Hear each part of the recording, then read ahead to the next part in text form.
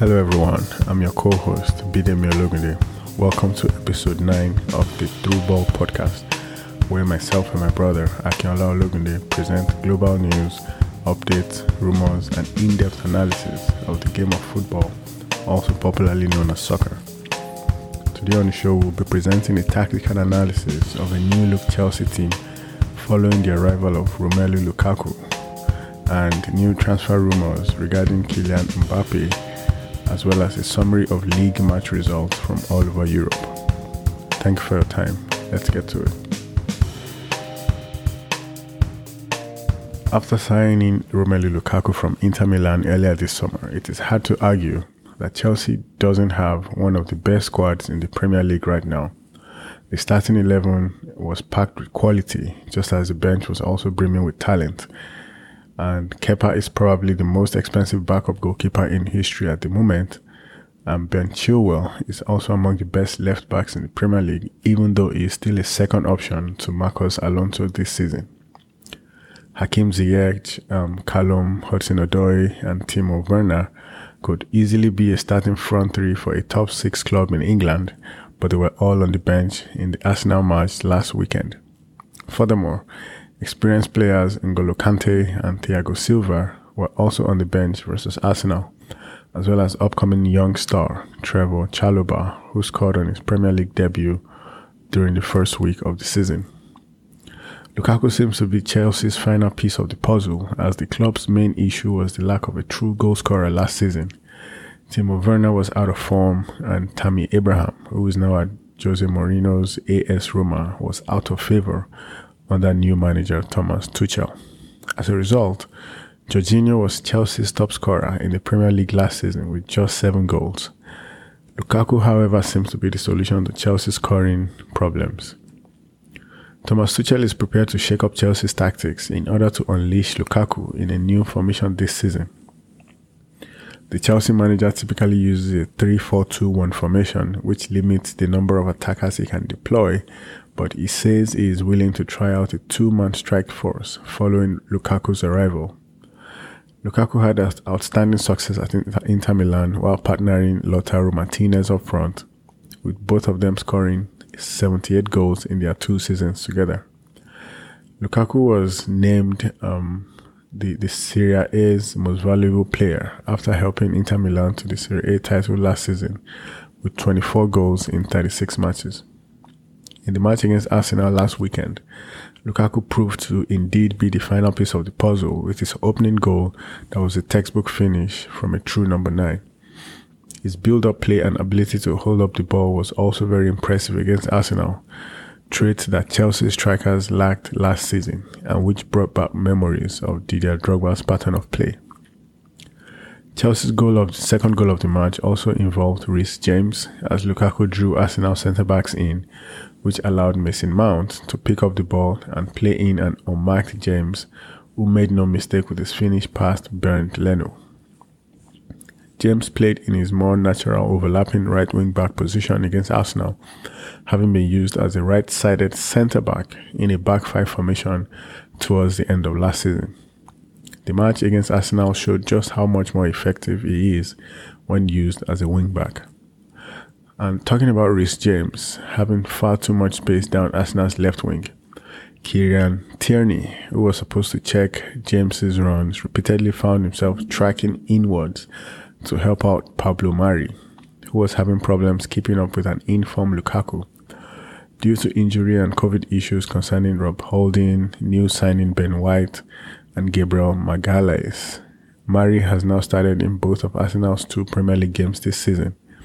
He also performed poorly against Brentford last week, and Arsenal fans are eager to see White and Magalhaes back in the starting 11 as soon as possible. So after the break, we're going to talk about Manchester United's interest in battling for Kylian Mbappe with Real Madrid, as well as league results from across Europe. Stay with us.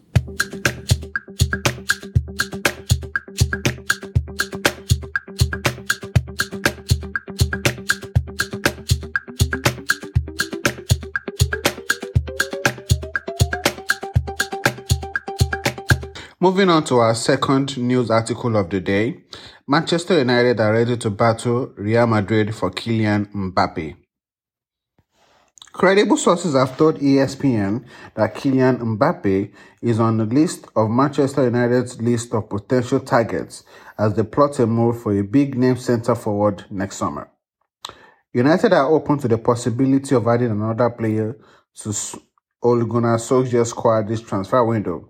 However, the clubs are prioritizing an interest in the central midfield and the right-back position ahead of the August 31 deadline.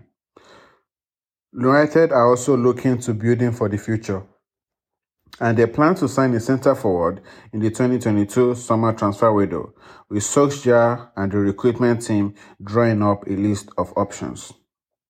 Edinson Cavani is expected to leave Old Trafford at the end of this season, possibly returning to South America with Boca Juniors, and Solskjaer is keen on bringing in an established world-class striker to fill the gap.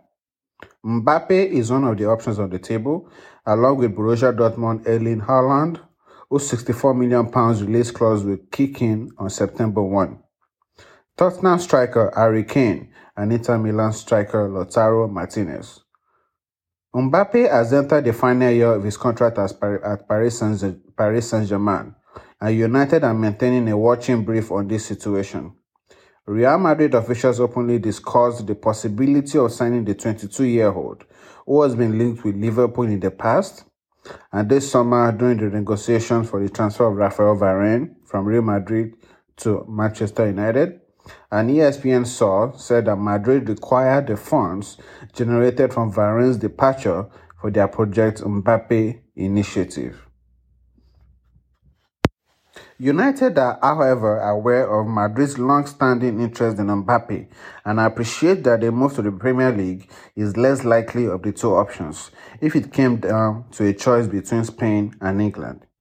A source at PSG added that Mbappe sees Real Madrid as his preferred option. Another of the targets Manchester United have also drawn up to potentially fill the centre-forward position would be Harry Kane of Tottenham Hotspur.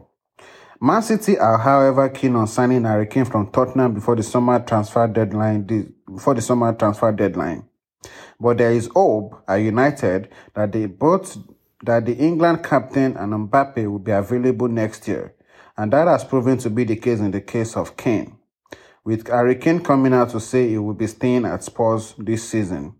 Harry Kane is currently valued at £150 million by Tottenham this season, which is expected to reduce come next summer, because he still has 3 years left on his contract, which has led to an impasse between Spurs and City, which City could not overcome.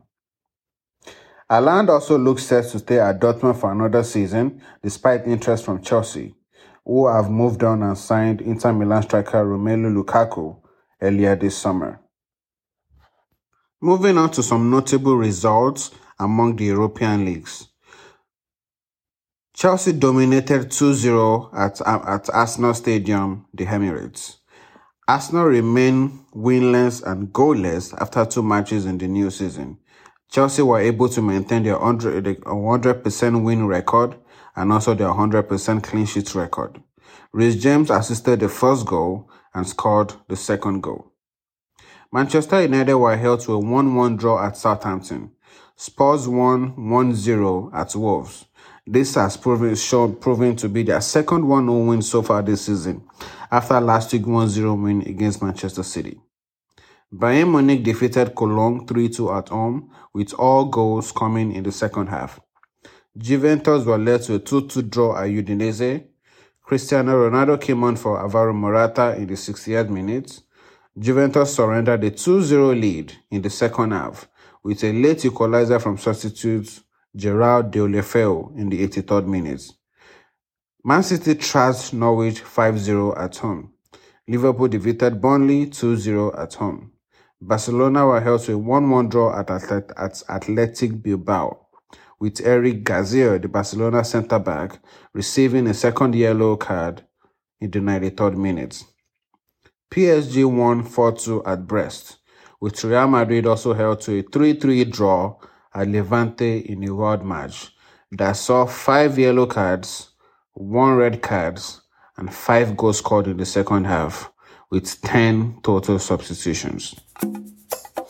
Thank you so much for joining us on another episode of the True Ball Podcast, the episode 9 of the series. Production, editing, and fact-checking were done by Akinla and Bidemi Ologunde. Audio engineering and graphic design were done by Bidemi Ologunde. Please join us again on the next episode as we continue with a deep dive on football news, updates, rumors, analysis, and some top score lines from the 5 European leagues. Please make sure to subscribe to the True Ball Podcast on Apple Podcasts, Stitcher, Spotify, Amazon Music, Google Podcasts, Pandora, TuneIn Radio, or wherever you get your podcast from. Please share the show with anyone you think might benefit from it. And for questions, comments, or any suggestions, please send an email to trueboard10@gmail.com. And please don't forget to leave a review for the podcast if your podcast platform allows you to do so. Thank you so much for your time. See you on the next episode, and have a very wonderful weekend. Thank you.